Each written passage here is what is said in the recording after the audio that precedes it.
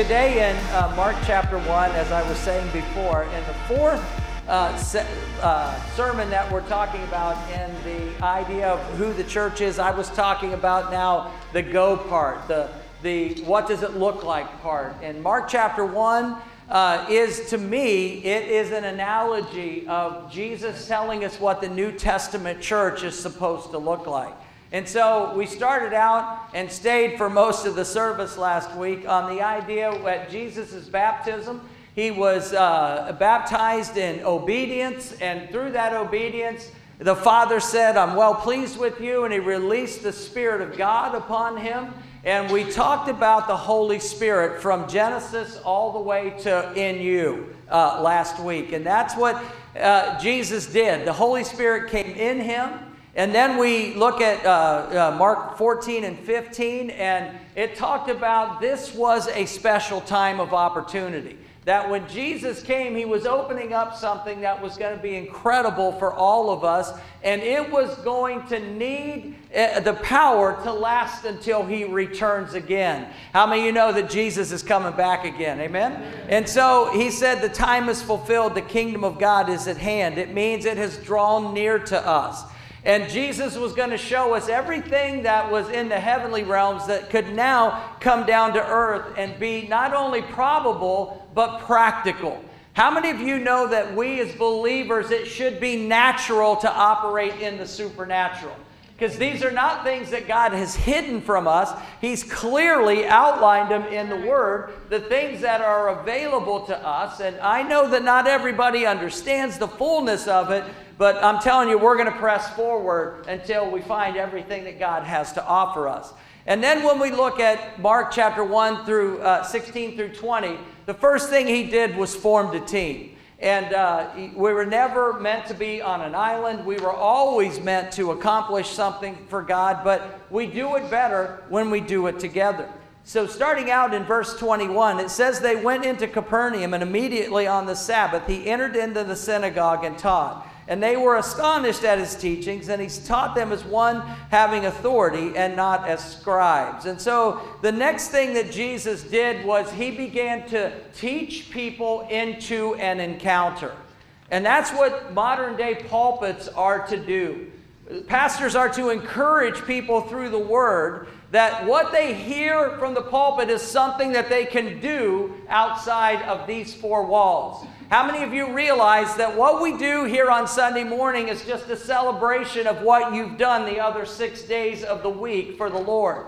When we worship out of a heart of celebration for all the things that God has honored us to do. These people, when it says when He taught, it says they were astonished. They were amazed. They were astounded at the things that He was teaching. They said it's not like He's teaching like a Pharisee or a scribe, because He was teaching saying, this is real, this can happen, this isn't something that you have to do to get better, this is something you're going to do because you get to, amen? How many of you realize in the kingdom of God that we get to do things that nobody in the right mind should have the opportunity to do, but God gives them to us. He gave us the keys of the kingdom.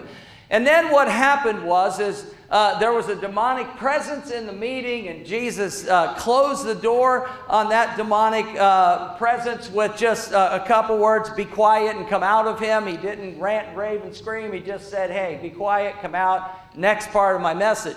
And so again, when they saw that, it says they were amazed. The next thing that we see Jesus do in verse 29, it said, as soon as they came out of the synagogue, they entered the house of Simon and Andrew with James and John. But Simon's wife's mother lay sick with a fever, and they told Him about her at once. One of the things that I want you to realize is that most ministry in the kingdom happens this way. A friend of a friend tells you about a family member. You're in their presence. They're in your home. And you have the opportunity to pray for them and to be the church at 1209 Carroll Eastern Road or whatever your address is. See, this is the crux of the New Testament church. that when God fills you with the Holy Spirit, that every place and now, like Joshua, your foot shall tread, God has given it unto you, and He's given it to you for the purpose of being His hands and feet. Amen. So when you are in a situation where somebody has a need, that's what God has called you to do, is to be that part of the kingdom. Every time somebody enters your house, I want to challenge you, never let them leave without praying for them. Because that is a powerful thing that God has given us the ability to do. So Jesus took her hand and He healed her. And then it says, and she got up and began to serve the group. See, that's what happens so often, is that when people are touched by God, something's changed in them, and it changes their focus, and they begin to do things for other people. In verse 32, and I'm kind of hurrying through this because I want to get to where I want to be today. At evening, when the sun had set, they brought to Him all who were sick and those who were demon-possessed. And the whole city was gathered at the door together with Him. Now, look at the progression that we've made. Jesus has done a few things. He's taught in the synagogue. He's healed somebody in somebody's house. But how many of y'all know that just because they didn't have Instagram and Twitter and Facebook back there, how many of y'all know word of mouth travels pretty quickly? Amen? So all of the people that were in this city has began to hear about all the great things that Jesus has done. Folks, that's what the church is about today. Telling people the testimonies of everything that you have seen and heard and been able to do, so that people will come together. Everybody wants to be where miracles are, amen? Everybody wants to be where the power of God is, amen? Because God is amazing, and when an amazing God does incredible things, people want to be a part of it. And then it says the whole city was gathered together at the door. Then He healed many who were sick with various diseases and cast out many demons, and He did not allow the demons to speak because they knew Him. Come on now. Even the demons know, especially the demons know who Jesus is. They know that they're on a short leash. Now in the morning, having risen a long time before daylight, He went out and departed into a solitary place. It says up through verse 39, I'm going to paraphrase this. He went out to get away from the crowd. He went out because He knew He had to be re-energized. And we have to do that as well. We have to follow His lead. We have to take times that we separate ourselves from the rat race to get into God's race. And His race is best trained at His feet. And we have to take time every day, each day, to read the Word, to worship God. Pop in the worship in your car, plug your phone in, turn it on to Pandora, put on Elevation Worship, and just worship Him as you go to work. Prepare yourself for what God has in store for your destiny. And so we go on, and in verse 40, Jesus touches the untouchable. How many of y'all know that there are untouchables in our society that nobody wants to be around? And those are exactly the people that Jesus wants to touch. Amen? These were lepers. And we talked about that in a different time when Jesus healed a different set of lepers, that He not only touched them, but He told them to move forward to their destiny. And they weren't healed at that exact second. This is important. But they were healed as they moved toward where God was calling them to do. You know, a lot of people are not healed at the second they get prayed for. Right. But as they move in obedience and trust as to what God has done in their lives, and they have faith to believe, God does something amazing in their journey. Amen. How many of you realize we are all on a journey with God? Amen? Amen. So what is this healing thing all about? Turn with me to Genesis chapter 20, verse 17. I want you to understand that healing is just not a New Testament phenomenon. It is something that God has been able to do since the inception of earth, its creation, inception of all the stars and the atmosphere and everything being created. That same creative God can create miracles. Here we see in verse 17 of Genesis chapter 20, it says, so Abraham prayed to God, okay? Key number one, pray to God. He's the only one that can heal. Nobody can heal but God. Only God can heal. So when you need something that is supernatural beyond what anyone else can do, there's only one way to get that done, and that's pray to God. And God healed Abimelech, his wife, and his female servants. Then they bore children. Now, if you go back to this story, God had struck a curse on Abimelech and his family because of their disobedience, and Abraham stood in the gap for them. How many of y'all know that isn't it good that somebody stood in the gap for you at some time and prayed for you in the midst of needing salvation or needing healing? Somebody prayed for you in the week's time this week, and you aren't even aware that they prayed for you, but people are praying for you. That God has called us to stand in the gap for other people, and that's what Abraham did. Abraham brought their case before God, and the Bible says that in verse 18, it goes on to say, "For the Lord had closed up all the wombs of the house of Abimelech because of Sarah, Abraham's wife." You read the rest of the story, but what happened is God released healing unto them. Turn with me, if you would, to Psalm 103, and let's take a peek at that. Psalm 103, verses 2 and 3. And in Psalm 103, verse 2, it says, "Bless the Lord, O my soul, and forget not all of his benefits."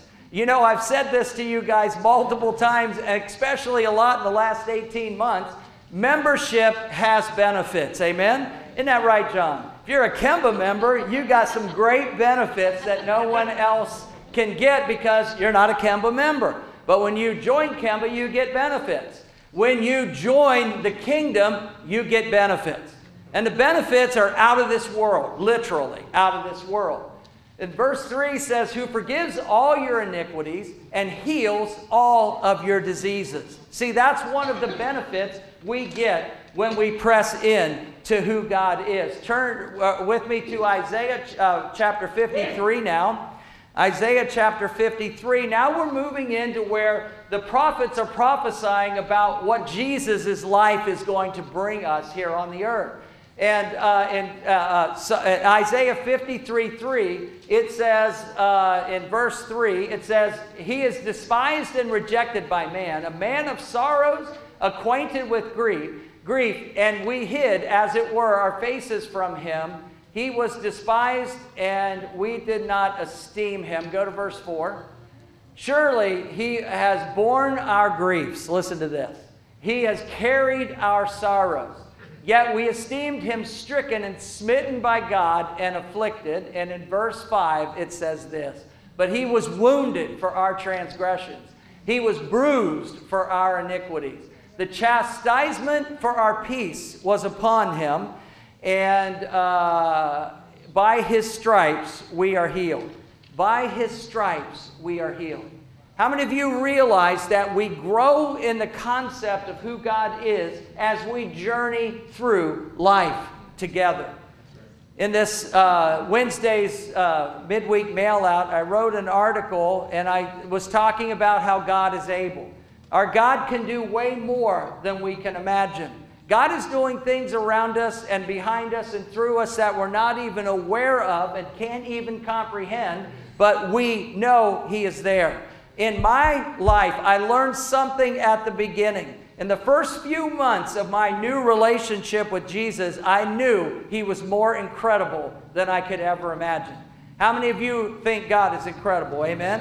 As I learned and as I grew that he was personally invested in my physical health, he healed me of an issue of blood, nosebleeds that I had suffered for 28 years. How did he do that? Listen to this. Through one word of knowledge and one prayer of a man on TV, I experienced for myself the power and compassion of God in the blink of an eye. He healed me of nosebleeds. I'm going to turn 60 in January. For 32 years, I've not had one nosebleed. In the first 28 years, I had more nosebleeds than I could even count. I can even remember. That's who God is. He does something in the midst of our journey. As I learned and as I grew that he is working to take care of my well-being when I was not even aware that he knew my suffering. My manna from heaven experience came at one of my lowest points when he spoke to a neighbor I had never met that we had no food, and she was to fill my kitchen to overflowing with groceries. That's what God does. He works in a supernatural way, and He works supernaturally through us. As I learned and as I grew, that His Word has life, and that no weapon formed against me from the enemy could stand between me and my calling and my purpose. Through the encouragement of a prophetic word concerning my destiny, I had the courage to stand in the face of my debilitating fear of flying, and in Jesus' name, He came to my rescue, and He healed me once again. And 400, 500,000 miles later, I'm walking out in the midst of my destiny because God healed me. As I learned and I grew in my relationship with Jesus, that the same Spirit that raised Christ from the dead lives in me, I too can pray for people who need healing, and they get healed. It's not because of me, it's because of the Jesus that lives within me. Can you see the progression of what happens in our journey? When we encounter God, our faith begins to grow to a whole nother level. And finally, I am learning as I am growing. What the Scripture means when it says without faith, it is impossible to please God. It is through faith in Jesus that I continue to learn just how amazing God can be. Now, I've told you guys multiple stories and testimonies about how God has healed people all around the world. And sometimes we think, well, maybe we should fly to Africa and get prayed for, and God would heal us. That's not so, and that's not needed. And today I want to share with you just a couple testimonies to confirm what I'm talking about. Our first testimony is going to come via a Zoom recording this week from my good friend from Newburgh, New York. His name is Steve Aldrich. And before even the time that we're going to click on to this testimony, because we had to shorten it, Steve had 2 strokes before we're even at the place where we're going to pick up his testimony. 2 strokes, multiple heart attacks, destroyed lungs, and let's let Steve tell you the rest of the story. I had pneumonia 17 times in 2020, and they couldn't figure out why. Well, they figured out why finally in July. They put me in a hospital for a week because nobody could get out. They didn't want to in a hospital with the fear of COVID, especially someone like me. So they finally blocked out a time, a week in July, where they could figure out why I kept getting pneumonia. And also that day, just a whisker, in March of that year, I had a heart attack. And I never discovered it. Tell us about that attack. So I was, it was just like every time I turned on, it was something. So I had this pressure on my chest. This was in the heart of COVID in March. So they said, well, it's not a heart attack. You had fluid around your lungs, around your heart, and it was causing liquid and pressure in your heart. So they sent me home that night. A month later, I had another episode. This time I go to Northern Dutchess, another hospital, north. So they came to me one Wednesday, the team of doctors, and said, we found a bad aortic valve in your heart area, and you're going to need a couple stents, and we found a bunch of arteries that need to be roto-rooted completely out. So we're going to take you off the blood thinners you've been on so we can do this procedure Friday morning. That 45 minutes into this, I hear the doctor go, I'm bewildered. And that was all I said. Maybe a half hour, another 45 minutes goes by. He says again the second time, I'm bewildered. Well, not the third time. He says it. He says this. I'm bewildered. Okay, guys, close them up. They pull it up. You feel coming me. And it was 2 hours now. He wheeled a stool over to me, and he said, he put his hand on my shoulders and said, Mr. Aldrich, I just don't get it. I have all these tests that were done to you this week. For a new aortic valve, we have it here. We were going to put 2 stents in. We were going to clean out your arteries. I've not been there, and everything is perfectly pristine. Wow. I was speechless. He says, you don't need a thing. I'm going to take you back to your room. And so the steward is taking me back to my room, and he said, you're awful quiet. And I said, that's because I'm bewildered. I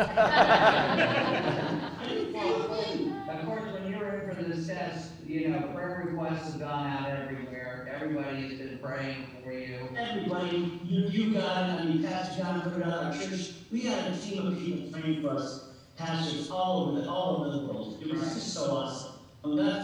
come together. The power of prayer is nothing like it. Amen. So so the doctor comes in, the cardiologist's boss, he walks into my room, and my wife is here now. She came down and let her in for surgery for the day. She had to stay away all week because of COVID. So he walks in with his hands up like this. Mr. Aldrich, what happened? And I met with this doctor on Wednesday. They were going to tell me what they were doing. He said, he had a smile on his face. I said, well, I am a pastor, I'm a born-again believer, and I believe that Jesus Christ heals, and that a lot of people praying for me. He put his hands up and says, praise the Lord, that's all you need to hear. He was a believer. You're going to your home today. I said, I like that. What Cohen Knowledge comes in? He said, Steve, I heard what happened with your heart. That's awesome. Listen, you know I told you I'm getting married, going on my honeymoon. When I get back, we'll get you back in here and do some tests and tell you what we're going to do with your lungs.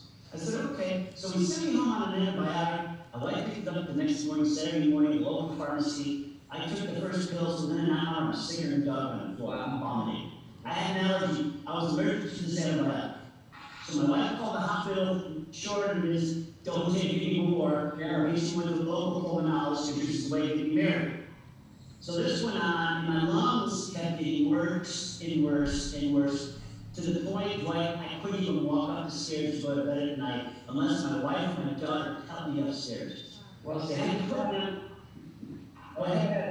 what happened one night while you were in bed.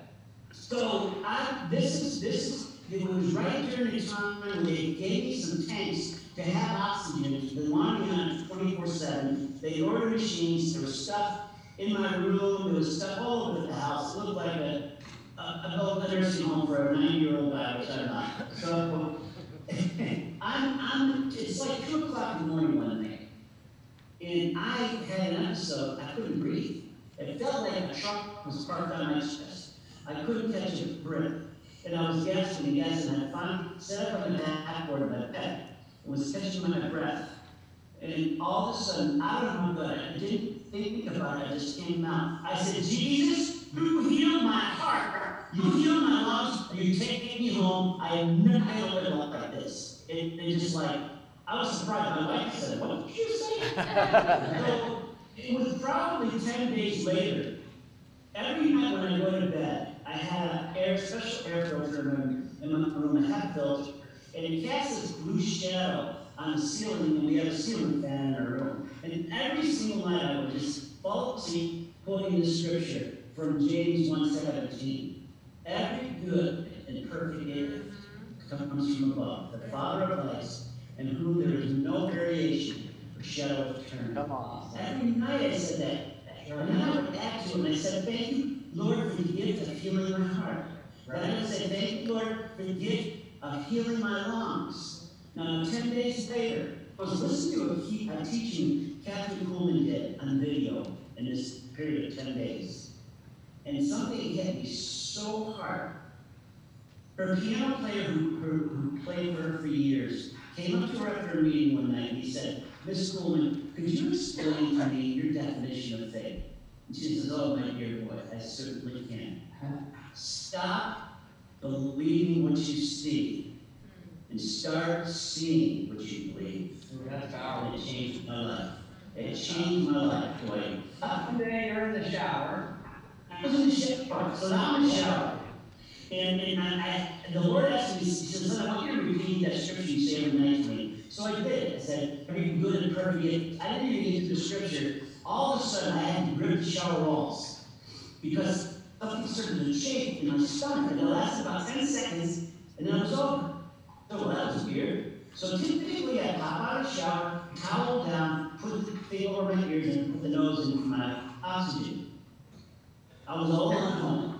I got out of the shower and said, I just feel different. So I took a deep breath 3 times. If I had done that with oxygen, I would be coughing and hacking. And I stood in my bathroom, getting dressed, and I said, Jesus, did you just heal me? And then a friend would come over and get people who walked oxygen every day to keep back with it. He walked in the door and said, Steve, something's happened to you. What happened? So I told him. And sure enough, the Lord had healed my lungs. Wow. So I slowly weaned off oxygen. I quit running running a machine during the day, I no longer had to go for walks with a bottle of oxygen. I could breathe again. I had been down for a while, so I had a lot of lethargy in my muscles. So long short of it is, I had to build my strength back up. So one day, my lung transplant doctor, who had told me earlier, you don't have a lung transplant, but we're going to give you 8 months to live. Met with a few different doctors. One of the local doctors, when he told me that, I said, so somebody tell me, someone has to die for me to get new lungs. He said, well, that's how it works. I said, but the problem I have is, someone did die for me in his name of Jesus 2,000 years ago. Come on. Zero faith in this transplant and 100% faith in God. So I was just working all that through. And it's the incredible thing, they retested all the tests that I had before. So they sent all results that I did the testing locally. It's in New York City. About 2 weeks later, we get the results. We got a phone call back from the head of the transplant team. Mr. Aldrich, we heard a Zoom call, he said, you look amazing. I said, I feel really good. Can you tell me what you've been doing for these test results have changed? She would not drop the fact that I've been seeing somebody else rather than that. I said, I haven't seen any others. Only Dr. Jesus. A lot of people have been praying for me. I said, yeah, but what really happened? She kept what really happened? I said, the power of prayer. I said, the power of prayer. That's it. That's all that's happened. So finally in the conversation, she took her glasses off like this, set them on her head, and leaned back in her chair. Says, okay, I cannot deny these test results. I don't know what to tell you, but I'm going to have a staff meeting tomorrow with all my staff because in the 36 or 37, I can't remember how many years, she said, me doing transplants. You're the first person that's ever been taken off the transplant. Come on. So by the way, I mean, picture taking you off the lung transplant. Come on. Wow. For the sake my daughter just cried. Oh, pretty wild. Pretty wild. So then my doctor, who was on his honeymoon, calls me down this 2021, we're in July this year. He calls me and says, I just need to do a follow-up for everything I heard about you. He called me in his office, and he has these results before and after. He said, Steve, I don't even know what to say. I can't tell you. I looked at him and I said, that's okay, my wife can't look either. And he says, as far as I'm concerned, for me, you have a clean bill of health. Maybe I want to see her, that's it. Wow. And that was it. Wow. And it's only God. Only God. All glory to Him. Amen. And I just say this to encourage people. No matter what it looks like, stop believing what you see with these eyes and allow the Holy Spirit while you see through the eyes of your spirit, through His Word, what He says who we are. Hallelujah. Come on now. How good is that? 2 strokes, 2 heart attacks, needed a lung. Do you know how many lung transplants work? 3 to 7% of lung transplants work. And that's why he didn't have any faith in that, but he had faith in Jesus. That's a miracle healing. Would you not agree with me? Woo! That is amazing. One of the things that he talked about was believing with a different set of eyes. The Apostle Paul said this in 2 Corinthians chapter 4, verse 16. He said, therefore, we do not lose heart. Even though our outward man is perishing, yet the inward man is being renewed day by day. For our light affliction, which is but for a moment, is working for us a far more exceedingly and eternal weight of glory. And listen to what 18 says. While we do not look at the things which are seen, but at the things which are not seen. For the things which are seen are temporary, but the things which are not seen are eternal. And that's what healing is. Healing is something you don't see before you call on King Jesus to come and be the physician that we need. How many of you remember the story of Lazarus, that Jesus' friend, and he had passed away and he had been in the tomb for a long time, and he came back in and with these words he said, Lazarus, come out. Well, today I have my friend John here, and John and I were acquainted a while back. He's worked at Kimba. I've been a Kimba member since Rockwell days. That's a long time. And he helped us to close a house loan. But isn't it interesting? I'm going to tell you, because I just learned something a little bit about that. That it wasn't working out. The person I was working with, it wasn't working out. And come to find out, they left Kimba. So they came to John one day and said, hey, here's this, do something with it. Yeah, he's like, I ain't got no time to do this. And so I remember him, we were in the lobby in that glass conference room. I remember it perfectly. And you bopped in with a big cheesy smile because you knew I wasn't thrilled with the whole deal. And you did it like a champ. And so we ended up refining our house on Pryor, first 10-year, 2.75% loan. So this last, we've been through the refinancing as a church. Well, it's because of spending 9 months with this guy that we got our church refi. So can we just clap and thank John for all that work? And so John, come on up here. Let's just sit here on these stools real quick. And nothing's quick here, you know that. You've probably learned that. So that's okay. You don't have to sit. This is just because it looks cool for the camera. So come to find out that when I started calling Kemba again to do a refi for the church and started talking to John. Well, what happened was we would talk about the bank loan for like 30 seconds, and then we would talk about Jesus for 45 minutes. I would get off the phone and I would tell Tammy, she goes, well, how's the loan coming? I said, I have no idea.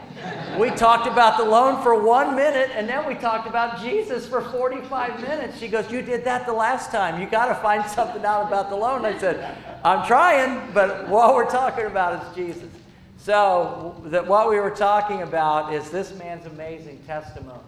And so, John, let me pick it up. One day you were, I guess that Kemba has a workout room, is what I take it, and you were working out, and then something happened. What happened? Well, I was on I went into to work early, and I actually don't like to work out early, but I think my wife had to go to Michigan in the morning, and so I'd gone into work. I don't remember any of this, by the way. But I went into my office, because I turned on my computer, but then I went to the workout room, and we have key fobs, so you could kind of tell when you key fob into a place. And I hadn't started working out. I key fobbed into the dressing room, I changed. I always put my phone in a certain place when I work out. But then I had cardiac arrest, the fatal rhythm. So for those of you that know what cardiac arrest is, it's not a heart attack, it's electrical. So it's when your heart beats about 350, 450 beats a minute, and then it just dies. It's very rare to survive that if you're in a hospital. But if you're in a workout room with no one else there, if you go down, then you just go down. So, at any rate, I don't remember it. I don't remember being in the room or whatever the case is, but for someone, when they eventually found me, they found me through about 4 doors and about 35 yards, maybe outside of that. And for part of it, there is video, security video, not in the workout room or the dressing room, but outside of that. But people always ask me, well, do you remember anything? Because ultimately what happened is when I got outside, I died. They said I was dead between 8 to 12 minutes. Now, 8 to 12 minutes, if you talk to any doctor, is going to tell you that I shouldn't be here talking to you, let alone here. Right. And people always ask me, did you see the light? Did you see the family? Did you see? There's a lot of things. You get a lot of great questions. And I always tell them, I said, I didn't see anything. I didn't see anything. I didn't hear anything. But I do remember one thing. And I just want to kind of prompt you that all this happened. They couldn't get my heart started there. They couldn't get my heart started in an ambulance. They got my heart started at a hospital where I was in a coma for 4.5 days. I don't remember any of this. But what I do remember is on the 3rd door, not the 4th door, but the 3rd door, I remember falling into the door, and I was on my knees trying to pull myself up, and I just fell into it. I said, God, take me or help me, but I cannot take another step by myself. That's all I remember, and my memory leaves me. Now, the video camera catches me walk through that door, collapse 3 or 4 more times, get through another door, collapse probably 10 times. I was holding on to my chest, which is an eerie feeling when you see yourself Right. But you don't remember Wow. any piece of it. But at any rate, I don't remember any of that. Now, my wife was on the way to Michigan and was almost in Michigan, and they called her and said, come back, and I'll paraphrase, basically to say goodbye to him. And her sister was one of the first people at the hospital, and they said, hey, it's just not good. You mentioned earlier about standing in the gap. And so I think it's important that I really bring this back. Of course, my wife is going to pray for me. And of course, my family is going to pray for me. But there's a gentleman that worked with me at Kemba. And his name is David Ensminger. And his boss called him because he wasn't in. And he was telling me, he just dropped to his knees and he said, not today, devil. You cannot you cannot affect him. And he prayed for me. Oh.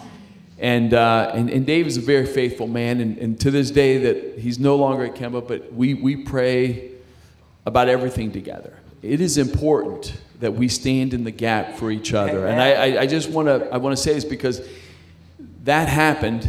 And I went in on a Friday with cardiac arrest. I was in a coma for 4.5 days, and I left the next Friday from that hospital. Wow. And no one understands why, including Cleveland Clinic, because I happened to go up to the Cleveland Clinic to get another opinion to find out what happened to me. And the lady said, listen, I got to go. She was the head of override. She said, I'm going to teach a class, but I'm going to come back. And she just said, listen, I can't explain this. It doesn't make any sense. You shouldn't be here. Wow. But get a defibrillator, because if it happens again, you're not going to live. And I'm like, well, I mean, if I lived the first time and God decided I was going to live, I think I might. So I was a little torn about it, but I did get a defibrillator. But Yeah. anyway, so that was the first situation. And then shortly after that, you had received some more news. I did. So as I said, I had got a defibrillator. So it was a couple months later, and I had got a defibrillator. And a month after I'd gotten that, I was going in for just a checkup to see how it is. But the night before, the kids were over, and I couldn't even stay up with them. I had such pain in my stomach. So when I went to the appointment, he started feeling around. He said, hey, I think you have a hernia.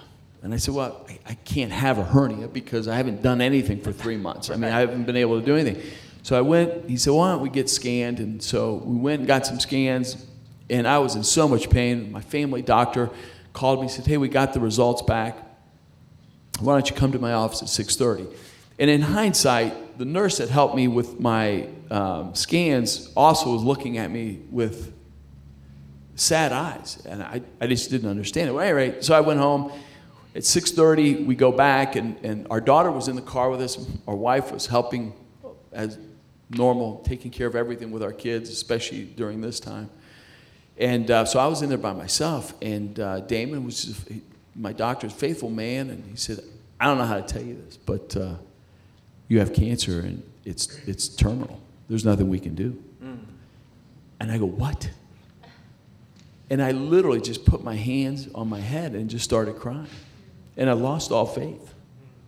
I lost all faith. He just brought me back from being dead, and I lost faith. Anyways, my wife comes in, and I'm still sitting there. I said, listen, I can't tell her.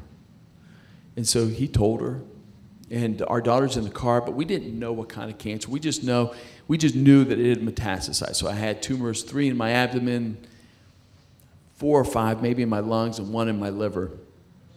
And so we just kind of got ourselves together, and we just, because we didn't know anything else, we weren't going to tell the kids, and we just got in the car to go home. And when we got home, I called my brother, David Ensminger. And he said, hey, how are the scans? I go, well, it looks like I'm going to die. He goes, well, I know you're going to die, but when? I go, well, soon. And I started crying again. He goes, let's pray. And to me, this was the greatest miracle that ever happened to me. We went into my closet, and I put the phone down in front of me, and I got on my knees. And I just had my head down. And David didn't pray for healing. He prayed that God would wrap his arms around me and to comfort me and to take all fear and anxiety away from me. And I felt warmth. I turned around because I thought my wife came in and put a blanket on or something. I don't know. And there was no one there.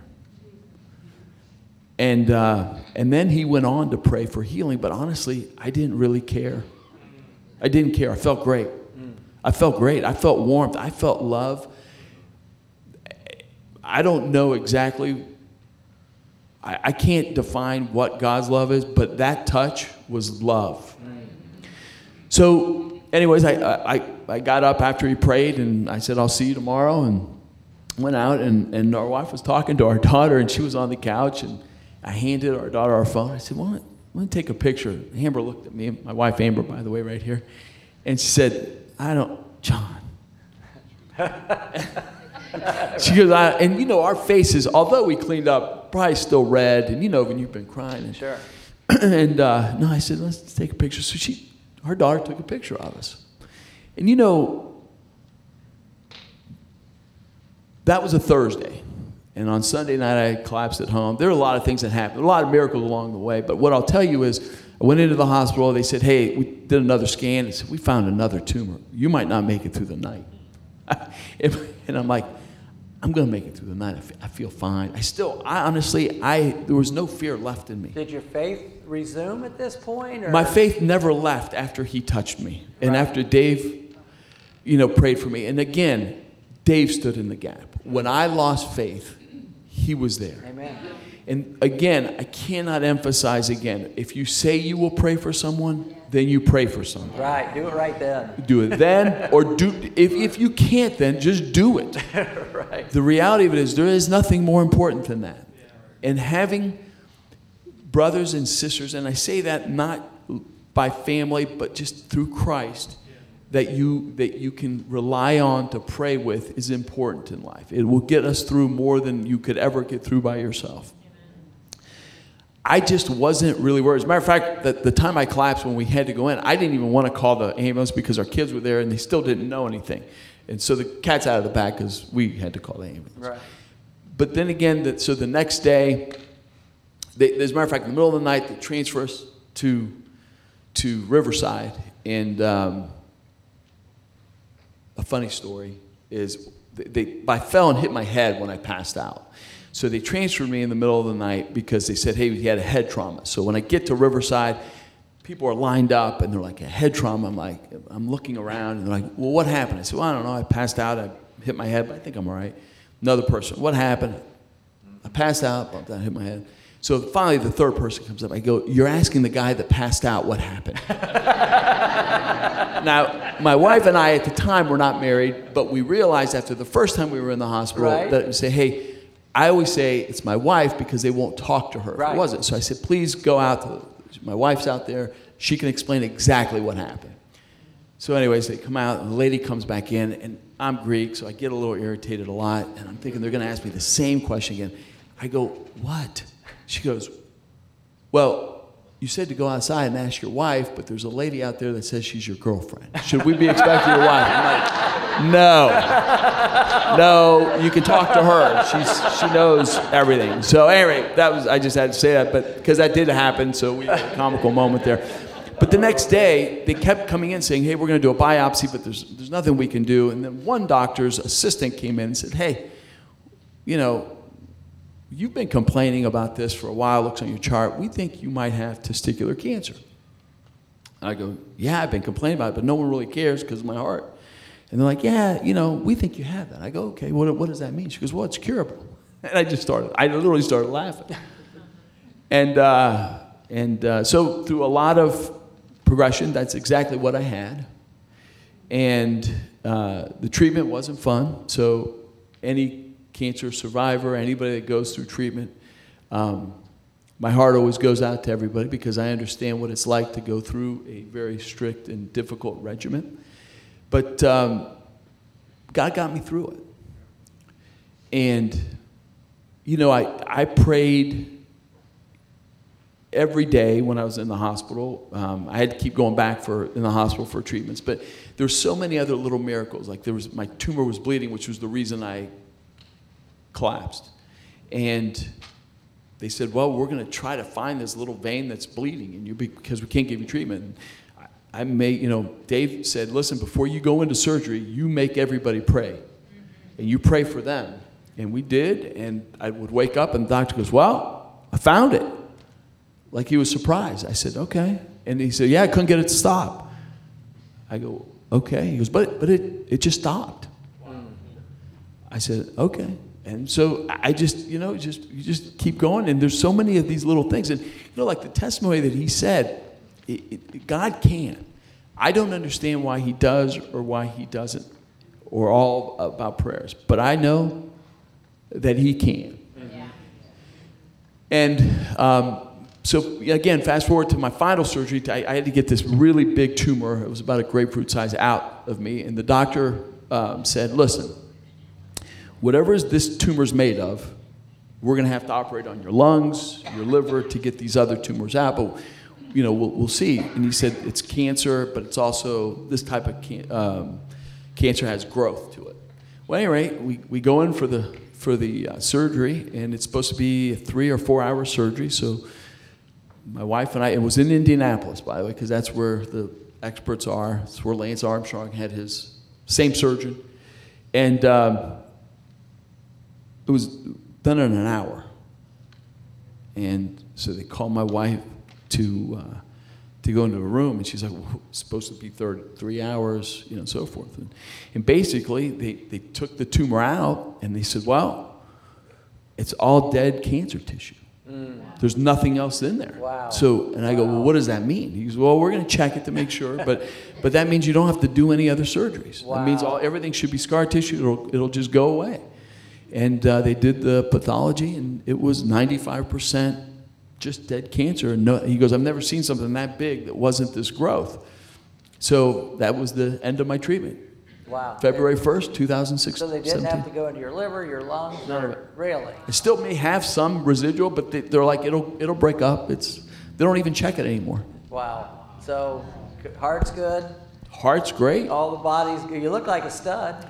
I'm not. And here's, I'll tell you this. But one thing I will tell you, people try to excuse away miracles all the time. Yes. So let's not. I want you to know that people say, well, it's, you survive cardiac arrest because you exercise, right, or you survive, cancer. You don't survive any of that because of any other reason besides God. Exactly. And so the only reason I survived that was because God chose. And I will tell you, I spoke at another church, and I wanted to make sure I added this because I talked to, there's three things. There's three things. The first time I spoke about this, they wanted me to say, what happened. So I was writing it all down, and I just didn't feel right about it, so I just started praying about it.